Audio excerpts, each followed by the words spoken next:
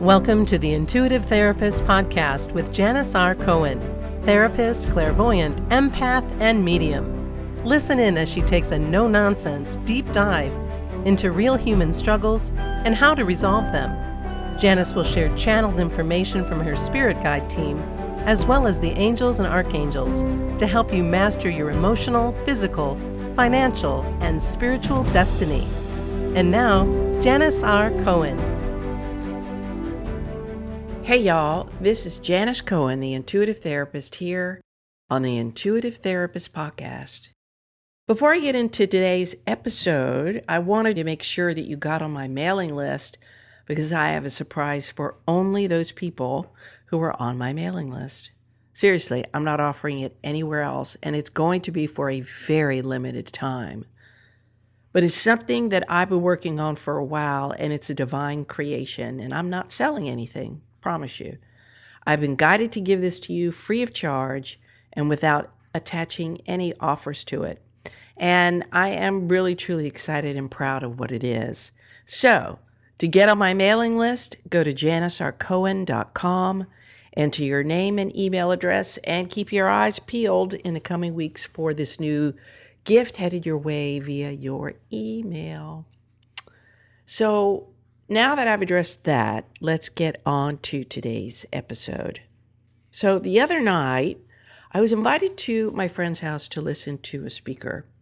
And there were supposed to be so many more people there, but most of them, actually, all of them canceled, except for my friend, her husband, and me. And in my heart, I knew that this is how it was supposed to be. I always know things are the way they're supposed to be, and what was interesting is that the previous two nights, my husband and I were up at 4 a.m. We typically get up around 5, sometimes 6, but not these past two nights. Up at 4, ready to go. This sounds crazy, I know. Needless to say, I was really tired. I have been working harder than usual, longer hours than usual to get a lot done. And so I was carrying the weight of being quite tired. And so I kept checking with my guides about whether or not I needed to still go to this event. And I kept getting an unconditional yes, like, there was no way to get out of this. And it's not like I really wanted to get out of it. I just was tired. And while I didn't feel trapped, I knew I was going to see my dear friends and spend quality time with them. And I didn't know the reason why Spirit was so clear and certain that I have to attend regardless of how tired I felt. But I knew that there was something. I'm like, okay, there's a reason why I am being pushed to go. So I gathered my energy and I traveled just a few minutes down the road because my dear friend lives down the road from me. I feel very lucky about that. And the topic of the speaker was promoted as astrology. And I love all things metaphysical, astrological, and so I was like, cool, I can do this. I could just sit back. I don't have to have small talk with anybody because I hate small talk, and I can just sit back and learn, right? And so while I'm not an expert on astrology, I know a few things. And what's also interesting is that within the past few days, I've been writing about how ego keeps us safe, how the ego acts like a gatekeeper of the mind, making it difficult to allow new information in because of previous and current beliefs that we have. And this makes it hard to be a student because your ego is telling you, well, wait a minute, we already know this. As familiar, right? But different information is being shared. So while I was listening to this man speak about astrology, it was so weird because I was keenly aware of how my gatekeeper was causing me to feel on guard. Like, I didn't know this man from Adam. And my mind, my ego told me that I already knew much of what he was talking about. I could feel it. It was like I could feel the way my face was sitting. And I didn't mean it to be that way. But I'm like, oh, great. Did I really waste my time here? Seriously. And, it was true. There was a lot of what he talked about that I did know, that was familiar to an extent. But what I learned from him his paradigm, his way of seeing all of these things was absolutely entirely new. But it was based on old wisdom that I had. So I don't know if that makes sense. But the astrologer was a very earthy, crunchy looking dude, plainly dressed, with long, scraggly hair and a beard and a mustache. And I could tell that I was already sizing him up. At least I was aware that it was what my ego was doing, to see, oh my God, is this guy going to just yammer and talk about stuff that I don't want to hear about? Or does this guy really know his stuff? So I kept reminding myself that I was told to be here. And I kept reminding myself of what I've been writing about. Like, this was a pure example of my ego at work, of my ego saying, look, you don't need to learn anything new about this. We're good. What you believe is fine, right? That's how I would think I would hear my ego if it was talking to me. Janis, this guy, you don't need to learn anymore. And I was like, but I want to learn. I love learning. So I kept reminding myself that I was told to be there and that there was something I was supposed to learn. So I needed to quit listening to all of these egoic, crappy judgments and open my mind. So I did. And while he spoke about familiar concepts like chakras, energy, and astrology, what I didn't expect was to learn this lesson about the hardest kind of love to have. And in the center of our being, we have 7 chakras. We actually have more, but the typical ones that most talk about are the 7, right? And our 4th chakra is in the middle of our chest, and it's the heart chakra. And it's the seat of love for ourselves and others, and the connecting center of our upper and lower chakras. It's like the central point. So the lower chakras, some people call them chakras, some people call them chakras. Look, tomatoes, it means the same thing, right? So I call them chakras, and that's how I'm going to say it today. So the lower chakras tend to be about survival, self-expression, personal power. The higher chakras from the heart above, the heart is the 4th, the 5th is the throat, the 6th is the 3rd eye, and the 7th is the, it's eluding me, the name, crown chakra, thank you. So the higher chakras are the ones that we can call love and above. They allow us to tap into all that is, and we plug into source, God, spirit, whatever you prefer to call the greater power. And love is at the center of it all. But isn't that always true for anything and everything in our lives? Like love for ourselves when we make a mistake, when we beat ourselves up, when we have regret, when we grieve. Like love is at the center of that, to repair that, to finish that, to heal that. And love for others when they mess up, when they have bad behaviors, when they need help, when they grieve. Love for them is at the center of that. And so we lean into the topic of love, not simply skimming the topic, but going deeply into it. And it's a subject that I love to talk about, love. And in ways that I really had not thought of or heard of before. And what was fascinating is that for each chakra, there is a ruling astrological sign. Now, those of us who aren't astrologers wouldn't know that. Those of us who haven't studied the chakra system, all of that, wouldn't know that either. Now, again, I was familiar with chakras. I know them pretty well. Did not know that there was a ruling astrological sign for each. So remember I said I learned something new about love? And I'm going to tell you what that is. But first, let me tell you about a neighbor of mine. Over the past year, this neighbor who moved down the street from us has a parking spot that's really away from his house, and it's in front of where we live. He has repeatedly confronted us about how we park outside of the lines and into his parking space, and and that sounds kind of silly, huh? And who can park perfectly in a parking space all of the time, right? Nobody.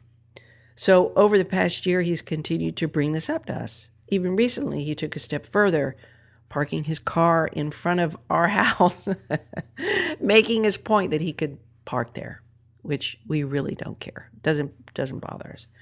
So both my husband and I are seasoned clinicians by trade, and my husband has shifted into being a chef several decades ago. But he and I met in one of my earliest jobs as a group home manager, and he was a clinician and also an admin. So that's how we connected. So this guy has really made it kind of difficult for us, or at least he's trying. And we realize that he really needs to be right, that he's acting like a little boy who needs to follow rules to the letter and can't adopt flexibility around them. So, the acting out over time and the passive-aggressive behavior kind of explains all this. And all of this had gotten under our skins at one point. And we have reported him to the housing authority. We asked for help, right? To no avail, we got none. So here we are. The reason why I'm telling you this story is to emphasize what I learned about love from the astrologer. And I realized that this is why I was supposed to attend this event. As tired and worn out as I was, you see, it's easy to love something or someone when it suits us, or when things are going our way, or going well. It's really easy to give love then, isn't it? It's a hell of a lot harder to give love when someone has bad behavior, right? Even if you understand, you could rationalize it, still bad behavior, right? Like this neighbor of ours. And so as the astrologer was speaking, he mentioned the hardest kind of love to have was love for our enemy. Now, an enemy can be classified in many ways based on your own personal rules about what makes an enemy. This man wasn't an enemy of ours, and he's not out to harm us, but he was someone who we felt was not a friend. And having love for the enemy, right, that can be tough. It can be a tough one for us to do. So how do we have love for someone who does bad things, right? And so when we think about the heart being the center of who we are, it was interesting the way he explained this. It made sense. It's that here we are with this heart, with all of this love to give where we choose to give it. But the other side of that is, aren't we really here to be love, to give love regardless? And if we can get into that state of mind and state of being, the beingness of love is unlimited. And so as we be in the beingness of love, we elevate higher and higher and are closer and more closely connected to God, Spirit, the universe. But how do we have love for someone who does bad things? For somebody who hurts us? For somebody who needs to be right or in charge or get his or her way? Or any other thing that they do, who are passive-aggressive, who betray you, right? Who disappoint you. Truth is that the highest version of ourselves that we can be, like I was talking about, is love. And that is why we are put here on this earth. Not to find our passion or purpose, and yes, that is important, and not to achieve, although that's important too, but to find, connect with, and ultimately give love.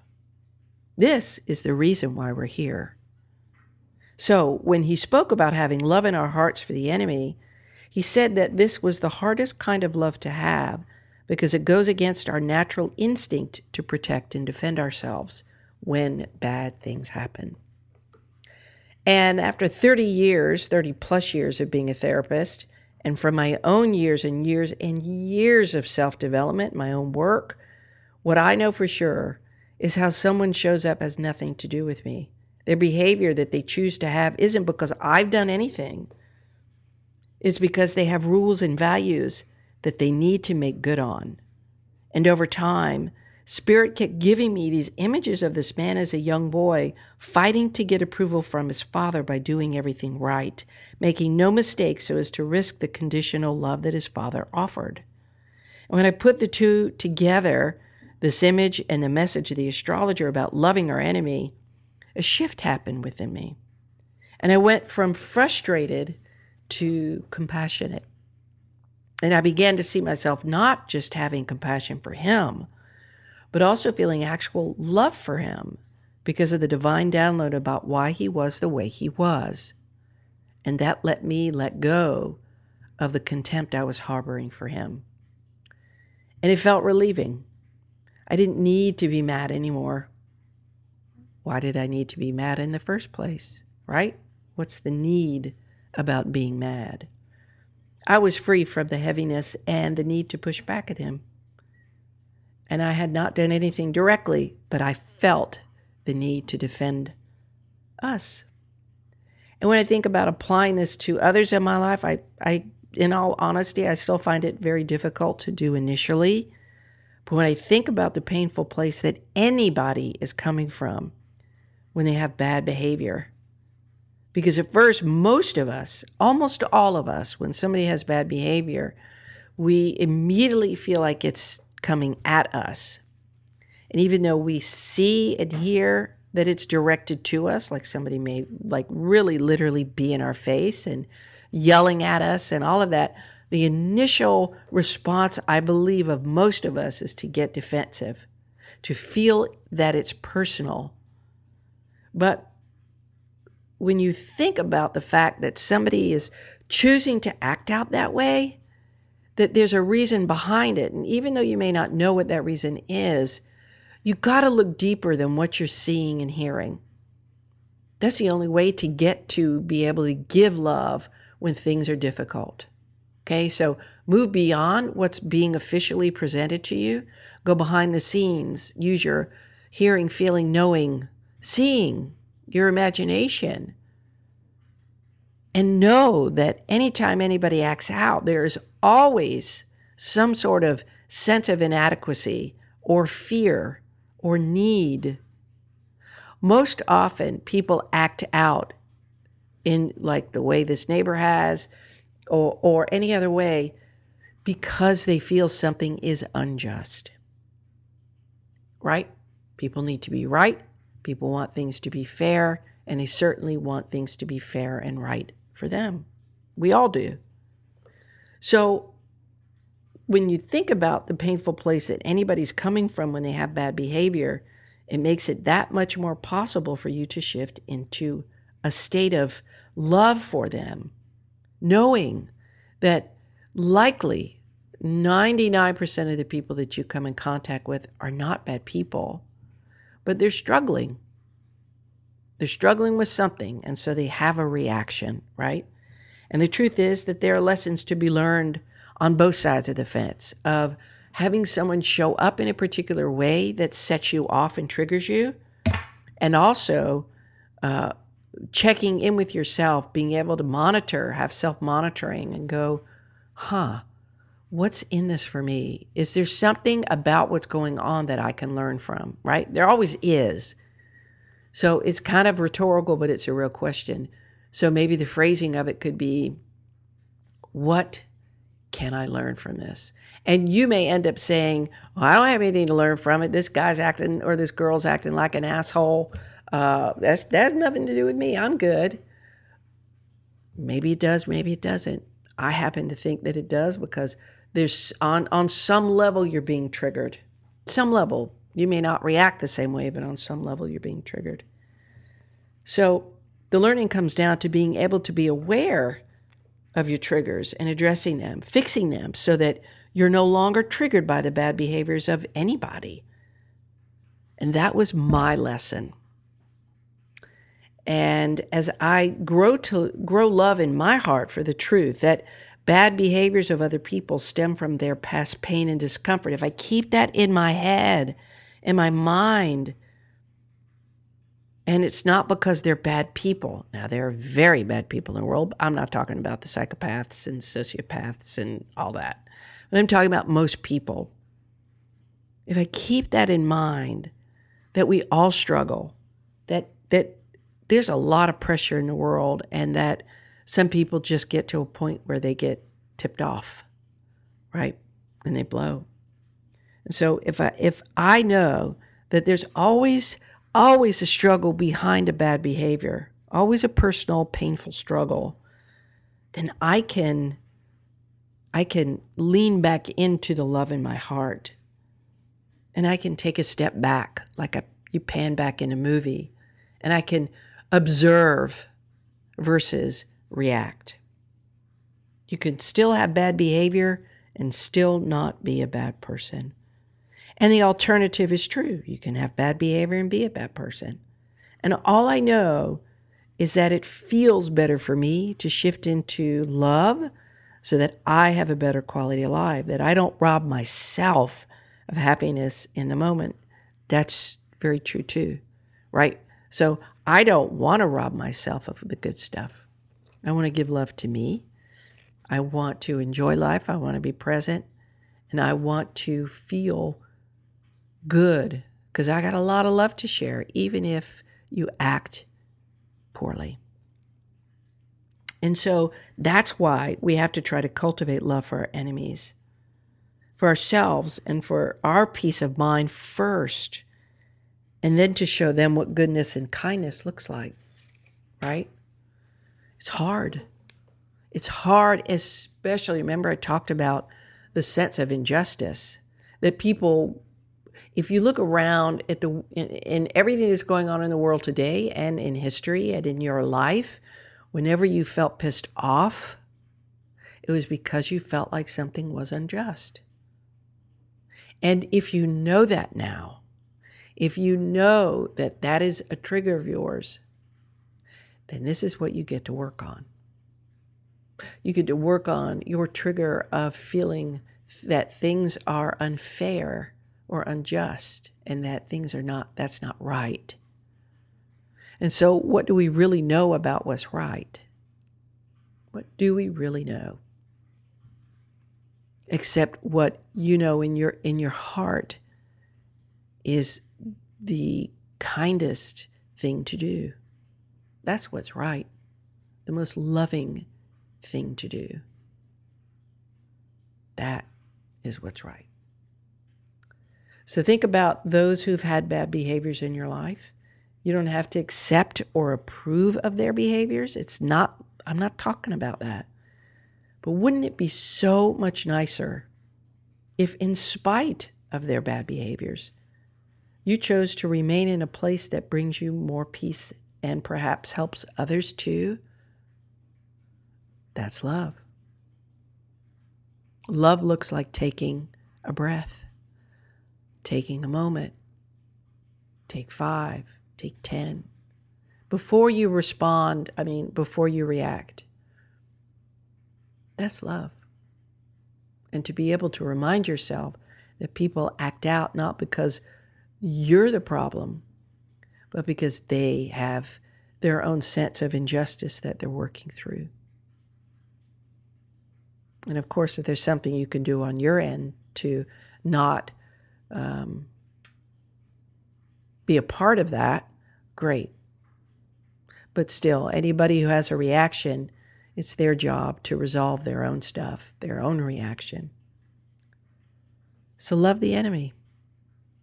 Live from a place of love and see how it feels. I wish you a blessed day, a wonderful week, and as always, live intuitively. Thanks for listening to The Intuitive Therapist. If you like what you heard, the best compliment you can give us is to share this podcast with a friend. And be sure to give us some stars and a favorable review at Apple Podcasts or wherever you listen in.